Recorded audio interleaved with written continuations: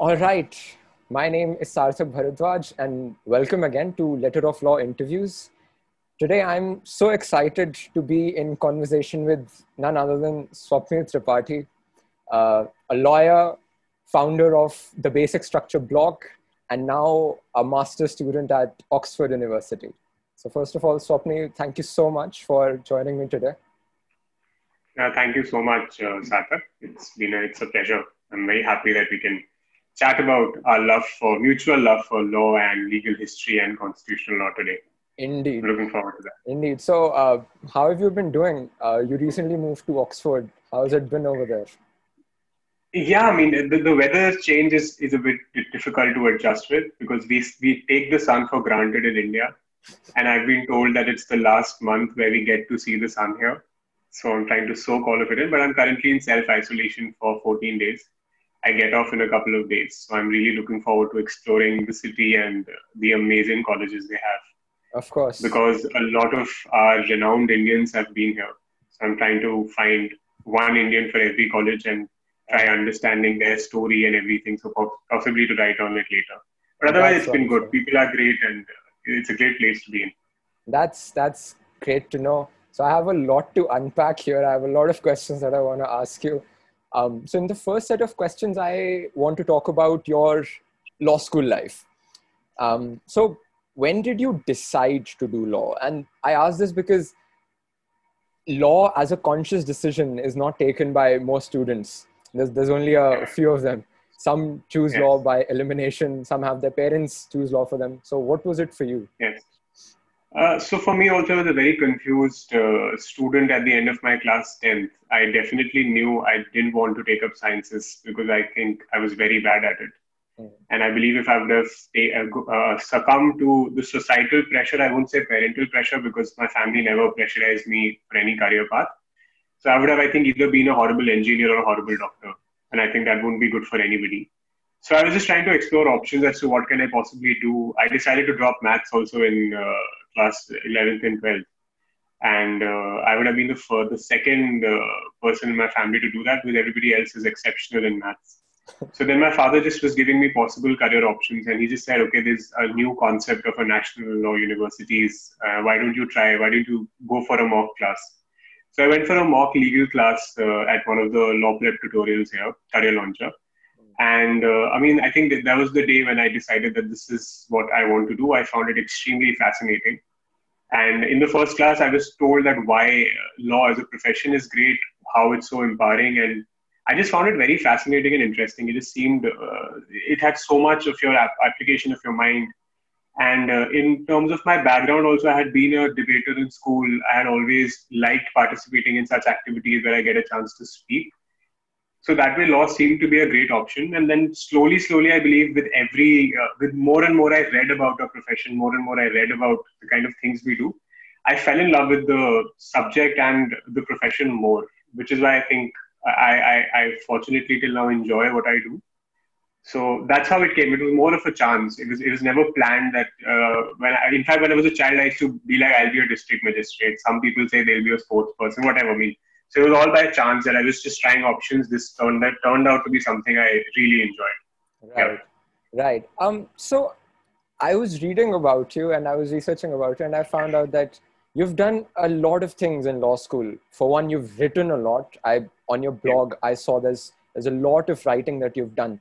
And not only short articles, but long articles as well. And then you also set up the Constitutional Law Society in NAV Jodhpur.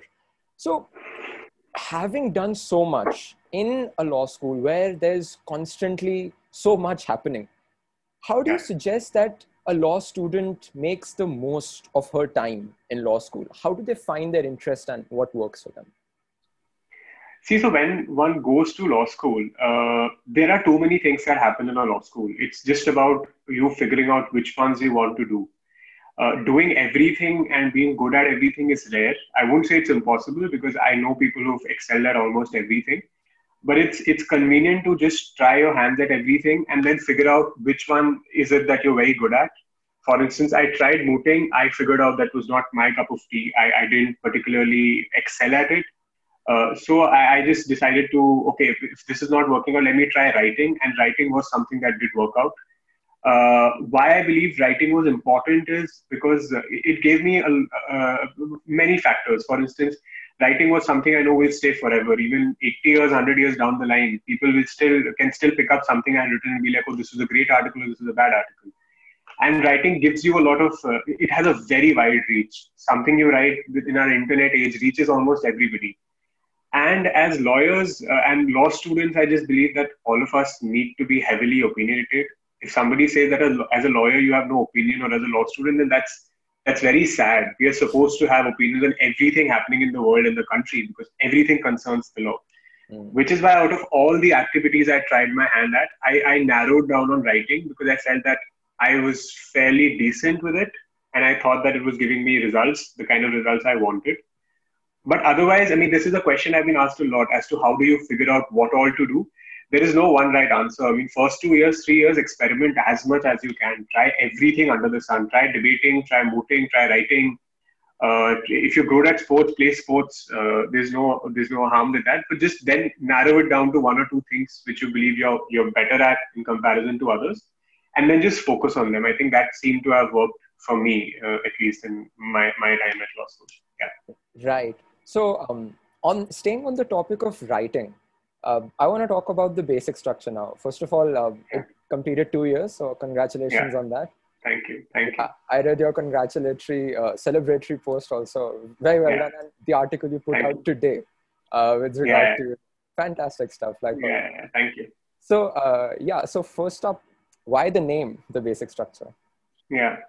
So, see, I am a big constitutional law lover. I love the subject.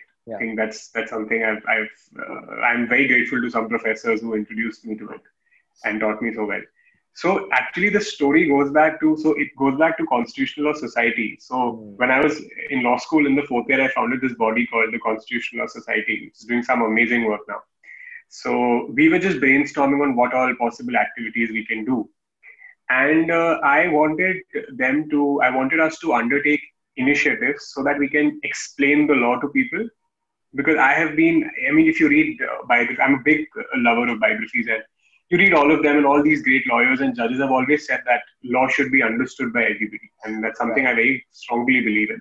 So I thought that we came up with an initiative wherein we used to pick up key Supreme Court decisions and explain them, break them down in simple English, etc.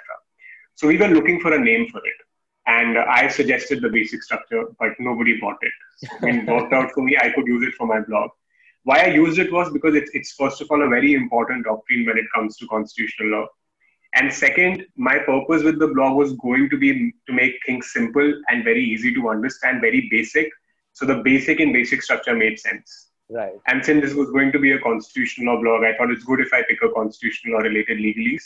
And it did work out. So thank God the society didn't agree on the name, so I could use it for my own purposes. It worked out well. So since you said that the purpose behind your writing is to bring it out to the masses and write in as simple a format as possible, which is quite evident to anyone who reads your articles. So how do you achieve that? Because I've read some of your articles, especially which are explaining laws. Some of them are very complex ideas, but you manage to break them down in a manner that even people outside the legal fraternity can understand them. So what's your writing and research process? And how do you suggest that, people like me who are just starting out with legal writing can achieve that? Yeah. See, I'm personally never been a fan, even as a reader, to read stuff which is very complex. If it requires me to, of course, there are writers who write like that, and law is a very complex subject anyway. But I already knew that there is a lot of writing that is complex out there. So I'm not adding anything to it as a law student. When I started off my blog, I was like, there are already so many celebrated names with such amazing blogs that they have. So it's not going to help.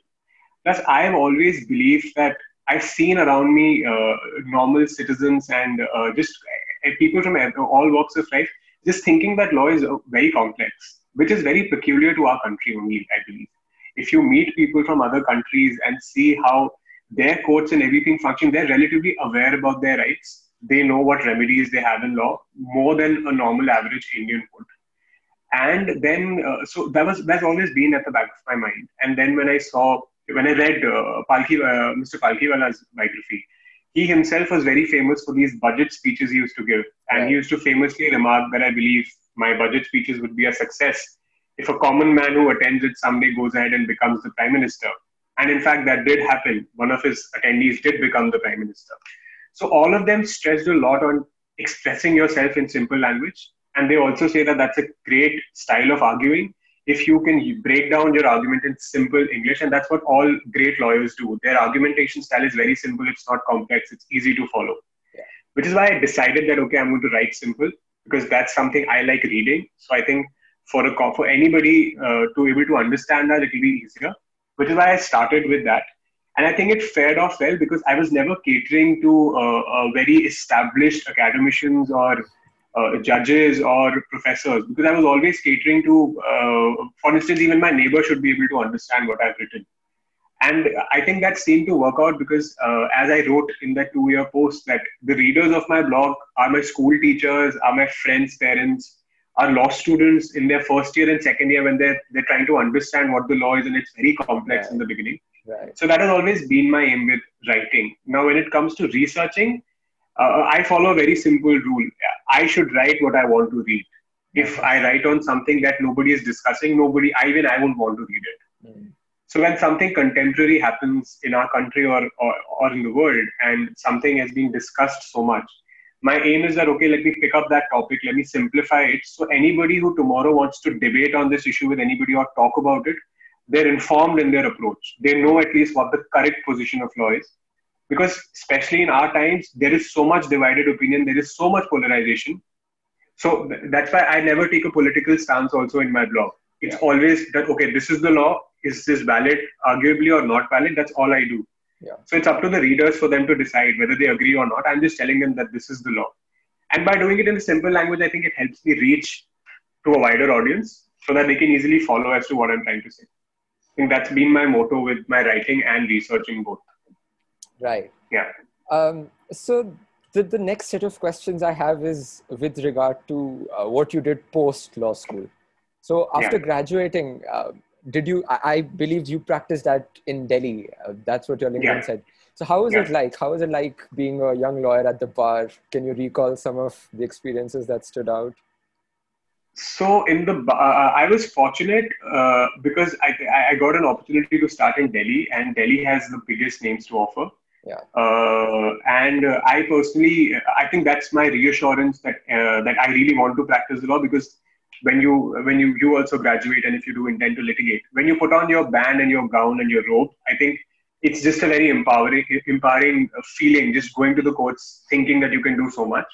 So, and I did get the chance of seeing some very key matters being argued in the court, briefing very good lawyers and being in those briefings, although I didn't do it myself. Like, for instance, I've been a very big fan and admirer of Mr. Datar, Wow. Mr. Arvind Datar. He's been somebody who, his life journey is something I really look up to, his experiences and his love and passion for the law. So in one of the matters we were doing, I got the chance to be in the same room when we were briefing him. And my highlight of the entire event was that first, he's such a down to earth man. Like, he has no qualms about being one of the biggest lawyers this country has.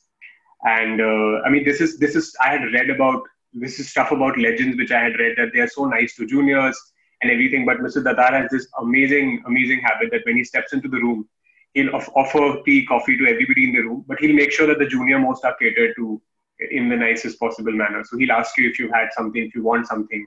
Always open to a suggestion, even though you're not the senior most in the room. And my highlight was that when I was told that we are briefing Mr. Datar, I went home, I got a copy of the Courtroom Genius, and I was carrying it with me in the hope that I'll get it signed. And when the briefing did end, I ran after him. I told him that, sir, I mean, I've just joined the profession. I'm a big fan. Can you please sign it? And to the amazement of 20 people in the room, he had left. He said, yeah, yeah, sure. He took me back inside the room. Everybody got up thinking that what's happening.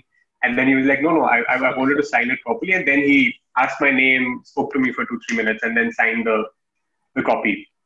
It was that. Then another experience was, I've always been a very big admirer of Professor P.K. Tripathi. I don't know if you've heard of him. He's a very noted a constitutional law scholar of the earlier times, the All times of right. Chief Justice Hidayatullah.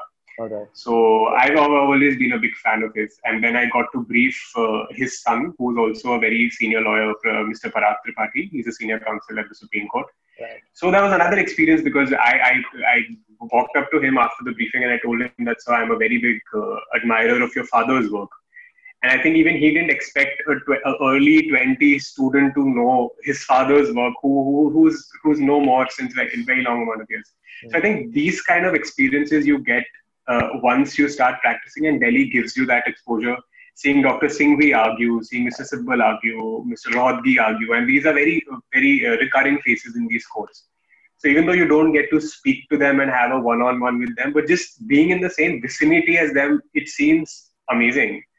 Like, if I may add, I saw Mr. Nariman and Soli Sorabji in the courts. And the most beautiful thing about them, I was discussing this with somebody the other day, that they were not there to argue. I mean, their love for the law is so immense that they were just there to sit in the court and watch what's happening.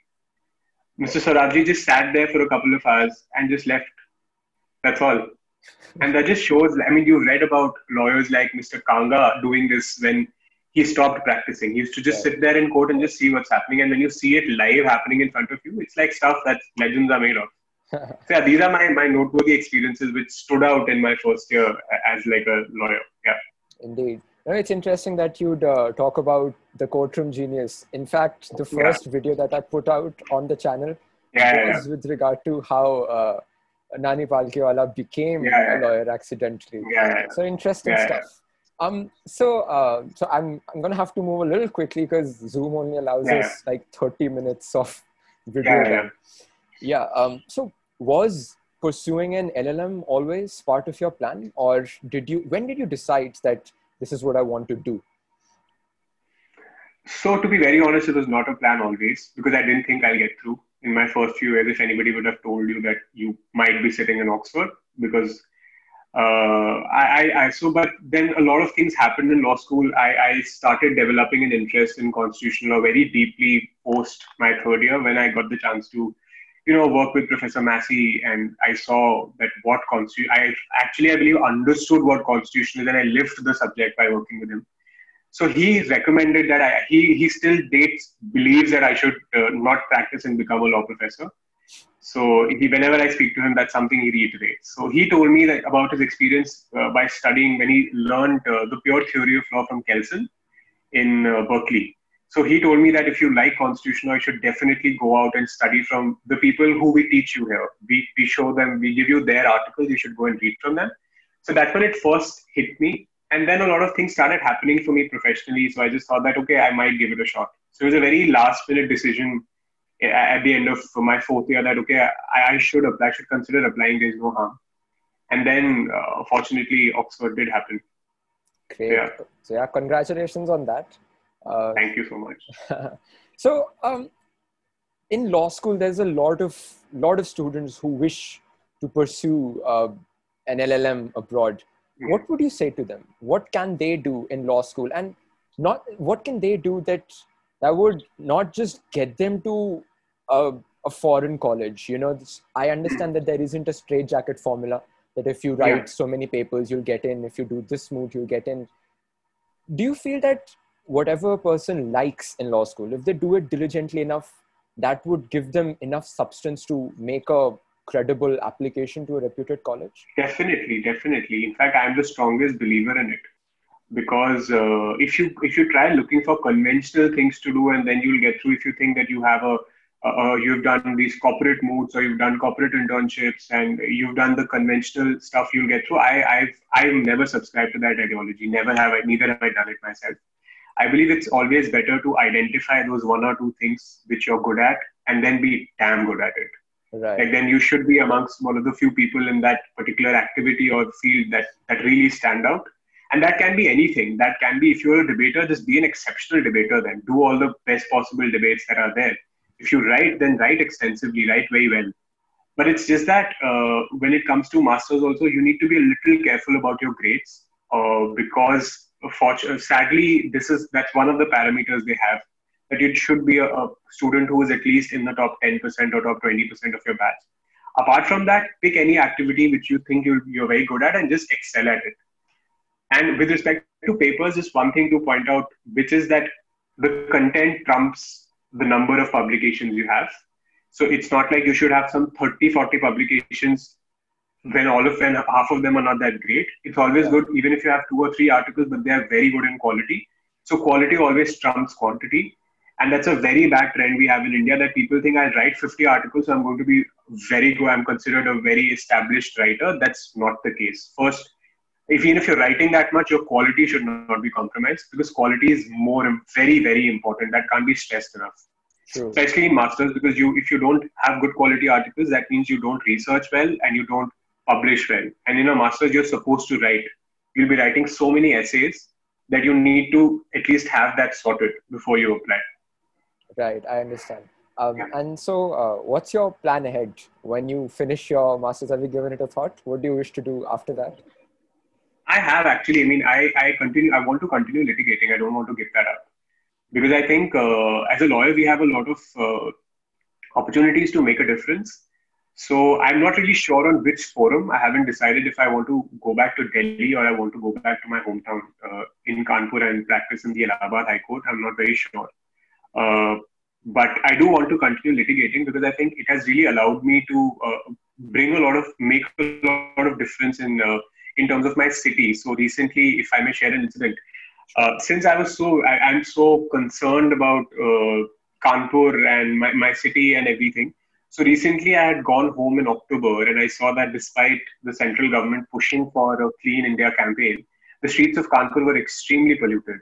And I really discussed it with my father, that I really wanted to do something about it. And I just went around the city, clicked pictures of every possible place that was dirty. And then I wrote a very, very strongly worded letter to the chief minister, citing out the laws that are violated and, why it's so polluted. And I think, and 2 months later, I was told by my father that the officials did come, and they requested my father to accompany him, saying that they've cleaned every possible area that I had mentioned in the picture.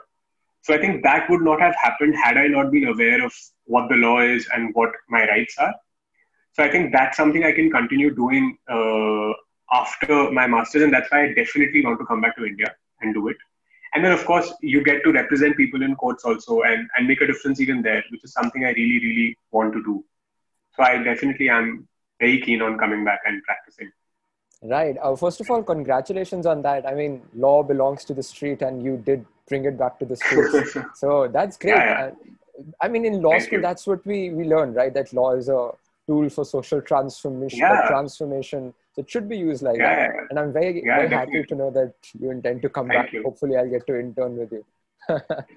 That's very kind of you. Thank you. Right. We're running out of time, so I'll just ask my final set of questions. Mm-hmm. So you mentioned that you read a lot. What have you been reading recently? And on your blog, there's an entire section dedicated to books. Yeah. But if you were to pick out at most 3 books that you feel okay, so you want to take 5? Yeah, I'll go with 5. I think 3 stuff. All right. Yeah. So first, what are you reading these days? And second, sorry. Please complete the question. Yeah. So secondly, the 5 books that you recommend all law students read during their time in law school. So I like reading a lot of legal history, biographies, constitutional law core books, and history in general. But I'll stick with the books every law student should read. Recently, I've just finished Mr. Shashi Tharoor's new book, Tharoorosauros, if I'm pronouncing it correct. It's a wonderful read. Everybody should read it. I feel very educated after reading it. My top 5 books will be, I recommend everybody reads Mr. Palkhiwala's both biographies. You need to read Nani Palkhiwala Alive by N.V. Kamath, and you need to read The Courtroom Genius by Mr. Sorabji and Mr. Datar.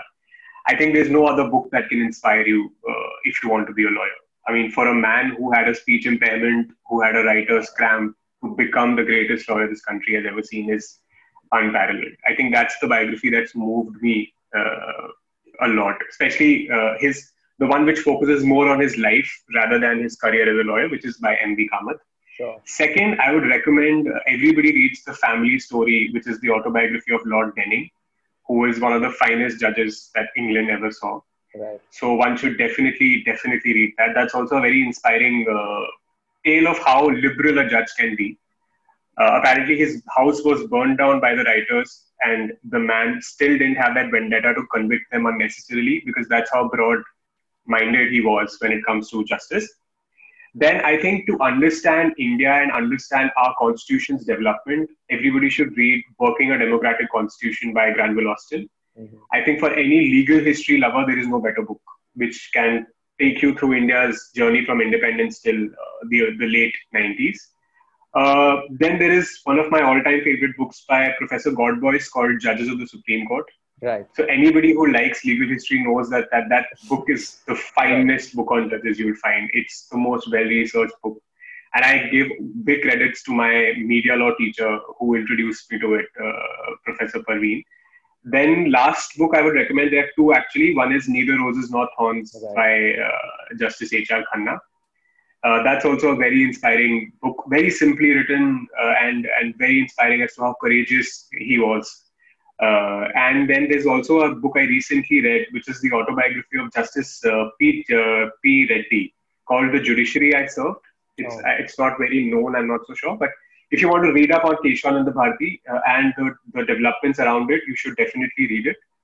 And the reason I've put a list of all the books out on my website is because on my blog is because when I was a law student, I used to really struggle finding good books. Right. So I was like, there's no harm in just putting a list of everything I've read and everything I've liked. If somebody wants just a one ready place, they can go look for it and read it. There's no harm in sharing Exactly. that. So these are the top 5 books I would recommend. But the good thing is there's so much literature being written these days that there is no dearth of possible stuff you can read. But these are like my top 5. These are something I recommend everybody to read. Because Falkiwala's book was recommended to me by my mentor in the profession. Mr. Sancheti had told me that before you start practicing, you need to read this book. So that's why I recommend it to everybody all the time. Great. If I could just add a couple of books to this wonderful list. Yeah, please. Yeah, so you talked about books by Granville Austin. Yeah. So Granville Austin is usually given the credit of writing the most comprehensive account of the Constitution. But I recently finished reading Madhav Khosla's India's Founding Moment. That reaches, that comes quite close and even surpasses it, if I may venture to say that. And secondly, a great addition to Mr. Gadboy's book. Is it Dr. Gadboy's? I'm not sure. Yeah, he was a professor. Great. So we'll just say Gadboy's book, Professor Gadboy's book. A great addition to that would be Abhinav Chandrachud's Supreme Whispers. Yeah, informal Supreme Whispers. Whispers. It builds on the work of Professor Gadboy's. And on Keshavananda Bharati, I believe T.R. and Dhyarujana's account of the Keshavananda Bharati case. Unfortunately, it's not available on Amazon. You're lucky to have a copy. Yeah, if you do. When I bought my copy, it said it's the final copy available. Yeah, it's not available. I've not had the chance to read it. I've read so much around it from other books, but I think the meeting got upgraded. Yeah, but otherwise, don't have the fortune of reading it. And interesting, you mentioned Dr. Chandrachud. The good thing with that stresses brings me back to my point of why simple writing is important. Exactly, if you read all of his books and you read Dr. Chintan Chandrachud's recent book, The Cases That India Forgot, all of these books can be read by anybody. And that is why you understand that simple writing is picking up. People are writing so that people understand what the law is. Absolutely. And both of their books are a brilliant example of how they're trying to reach the masses, and it's not complicated for anybody to follow. Absolutely. So I completely agree with your book recommendations. They are definitely. I think they find the mention. I've read them, so I know they're very good books. Of course. No, I thought it's good to mention them because they overlap with the books you've mentioned. Well, that brings us to the end of the conversation. Thank you so much, Swapnil, for joining me today. I know you must be quite rather busy these days with the transition. It's been a pleasure. Thank you so much again, and congratulations on joining Oxford, and all the very best for your future plans. Thank you so much. And keep doing the amazing work you're doing. The video you had put on Mr. Nilesh Day and Mr. Seedway, very interesting. I think you should do more of that, because knowing a bit of legal history around cases makes those cases interesting, and you never forget them. Absolutely. I've had professors who used to do it. So if you just teach me Keshwananda Bharti tomorrow, I'll not remember it. But if you tell me everything that happened around it, I'll never forget that judgment. So Exactly. that's good. You should definitely continue doing that. Thank you very much. Thank you very much. And I'm so glad you found the video interesting. And again, thank you so much for joining me. You're welcome. It was a pleasure. Thank you. I'll just stop